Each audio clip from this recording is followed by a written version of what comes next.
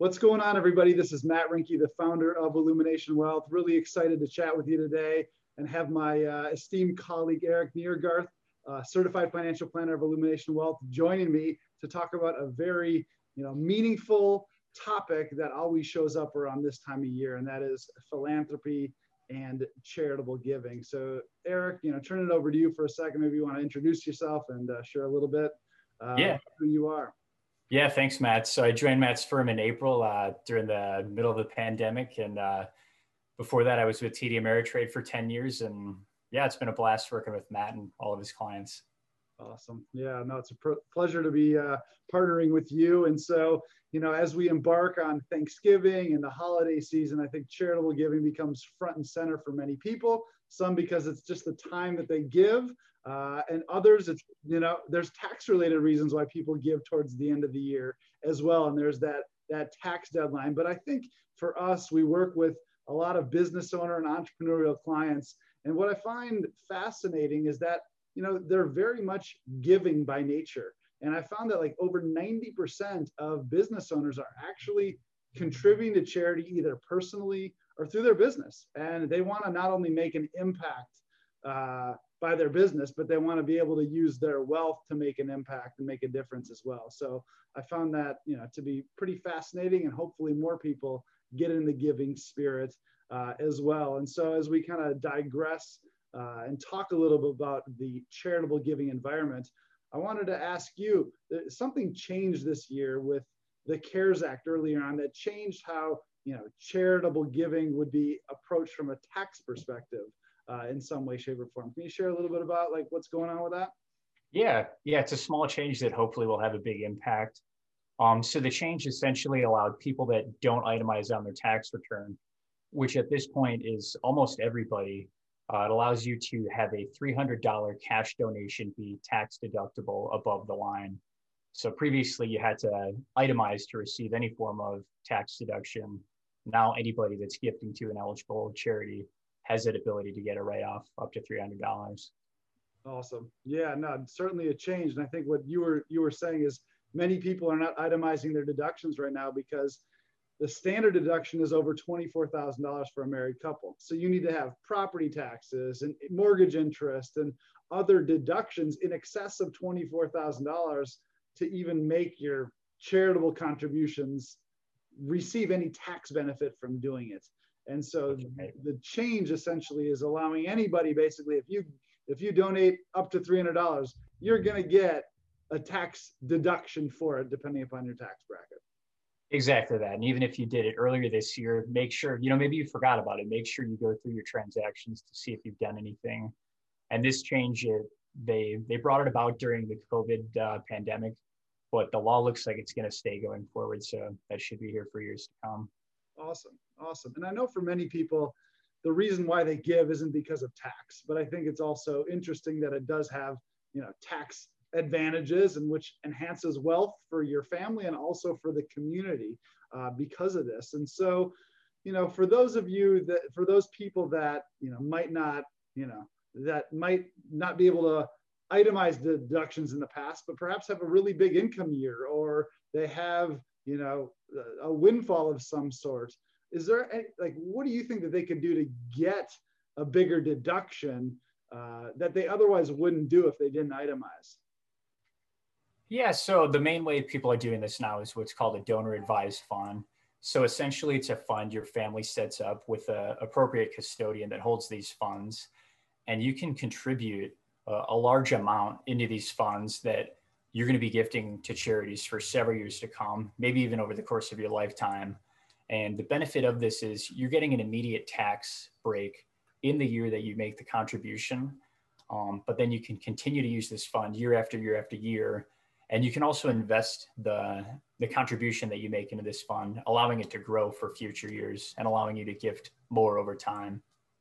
Yeah, awesome. Yeah, donor advised funds can be pretty powerful. And so I guess one of the things that I was hearing you say is that it allows a donor, somebody who wants to make a charitable contribution, you could potentially lump multiple years of your contributions into the current tax year, and then you get a big donation in one year, and then the donor then has the control as to when they're going to make the actual charitable grants or when they're going to dole that money out. Is that right? Yeah, exactly right. And then in addition to that, if you didn't want to go the donor advised fund route, you can still group your donations in one year. So whether you itemize or not, if you have a high income year and you're in a high tax bracket that maybe you won't be there in future years, you can just decide to say, I'm going to do the next 5 years of gifting this year. So I'm taking advantage of those high tax brackets and getting a larger deduction. Awesome. Awesome. And so, yeah, with these donor advised funds that, you put the money in, you still have control. There's not restrictions for the donor to say when they want to make the grants. There's not, you have to give away X% each and every year like a private foundation. So you have some control to let that money grow and compound, which is very powerful. But as soon as you do donate that money, it's no longer your money. It's really the charity's money. You just you just have control over who we want to give it to and when we want to give it to, and how we want to invest that money for the future, essentially. Exactly. Yeah. Yeah. It's sort of an easy way to have your own little private foundation. Yeah. And what I found that some people like about this, especially higher net worth people, is that it can be very private. Whereas a private foundation, even though it's private, there's IRS reporting that's public for everybody to see. Whereas for some, having a donor advised fund comes with a lot less cost, a lot less complexity than setting up a private foundation. And there's even greater anonymity involved. So there's pros and cons to both. But I think this is a really good way for people to be able to give and contribute a lot and retain control and have the contributions or the organizations that they support. They can kind of prove themselves. So they're not giving them a chunk of change all up front. They can see, are they really putting my gifts to good use over time before they make future grants from that fund? So yeah, great point about those donor advised funds. I think they can be pretty powerful for the right people. That's awesome. That's awesome. And so then you talked about gifting and lumping and kind of bunching your charitable donations together. And so the point of that was what again? Just remind us. Essentially taking advantage of if you have a high income year where your tax brackets are really high and you have philanthropic intent and you're going to be gifting, you're just taking advantage of sheltering your income tax at those highest brackets. Yep, exactly. And I guess the other point is that this might allow you then to itemize deductions as well. So if you weren't itemizing in the past, if you lump your donations, it might get you over that threshold to allow those contributions to then be deductible from a tax perspective. So something really, those are all a lot of things to consider in terms of gifting and charitable giving, towards the end of this year. But a few things that we wanted to also bring up is that when we think about giving, it's not just cash that needs to be donated. Individuals, people have the ability to donate stock. They could donate shares in their business. They can donate real estate. You can donate artwork. You can practically donate anything that has a tangible, value to it. And so one of the things that we've been doing with some of our clients now, that the stock market has recovered and it's now back at pretty much all-time highs, is that you can donate stock instead of donating cash. And the benefit of that is that if, let's say, you bought Apple 10 years ago and it's now gone up tenfold, you can donate some of your Apple stock and you don't need to pay the capital gain on that, nor does the charity. So you're really gifting something that might have had a $10,000 value. You paid $10,000 that could be worth $100,000.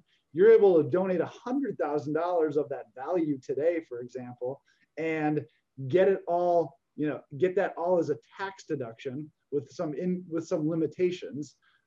Whereas if you donate cash, you're using your cash. So we're avoiding capital gains tax, and the charity doesn't need to incur the capital gains either when they go to sell it. So that's another powerful thing for people to be thinking about.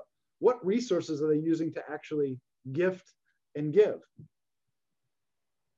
And Eric, can you use donor advised funds to donate stock and contribute stock to them?